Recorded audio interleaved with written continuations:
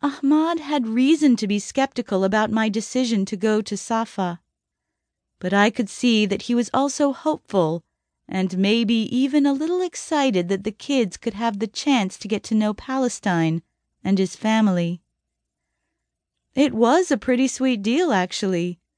He could still keep the high-powered job he loved, and I could handle all that pesky teaching the kids about Palestinian stuff. It was kind of a crazy arrangement, but then again, we hadn't really thought through the logistics of raising kids in two cultures. Unlike all the other Muslim families that we knew in our Seattle suburb, we were the only mixed marriage around. And that meant that my kids were also the only ones who really couldn't speak Arabic. After all, their father spent long hours at work, so they couldn't really learn the language from him.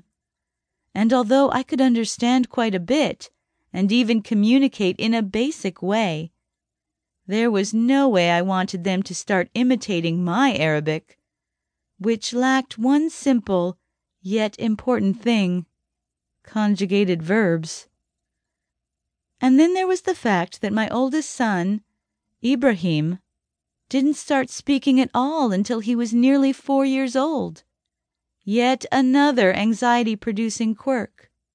And then there was his unexplained liver failure, which would have driven me to drink had alcohol been permitted in Islam. Thank God it wasn't. Let's just say that after more than 8 years of intense speech therapy, I wasn't messing around with bilingual experimentation until he was well on the road to solid communication. Unfortunately, language wasn't the only difference between my kids and their peers. Although I hadn't anticipated it, and for years worked hard against it, the gulf between my kids and those from non-mixed households seemed to grow with their ages. It was hard for them to make friends both inside the Muslim American community and the larger mainstream American one, and I partly blamed myself. The Arab-Muslim community in our area of Washington State was a very small world, and it was through the various women's gatherings that children stayed in touch with each other and developed friendships. Unfortunately, the community was also very insulated, and it was extremely uncommon for any of the women that I knew to have friendships with non-Arabs. Although I tried hard for many years to integrate and participate in the community, it was rare for us to be included, and that affected the kids and their friendships. Once, frustrated by the problem, my husband asked a Palestinian friend's husband why we weren't often remembered for their get-togethers. His response? It's just easier because they don't want to speak English. It hurt to think that I was my kids' liability. It was the same with non-Muslim moms I knew from my children's public schools, even before 9/11. It wasn't as if the women were unfriendly or bigoted.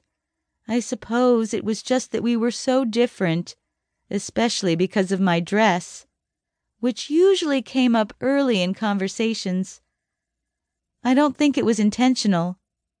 It was just easier for us to be overlooked for playdates. And then there was the fact that I had definite issues. Already prone to social anxiety, it was hard for me to always put out the seemingly constant extra effort to explain myself to new people, or to always be the one to take the initiative in friendships.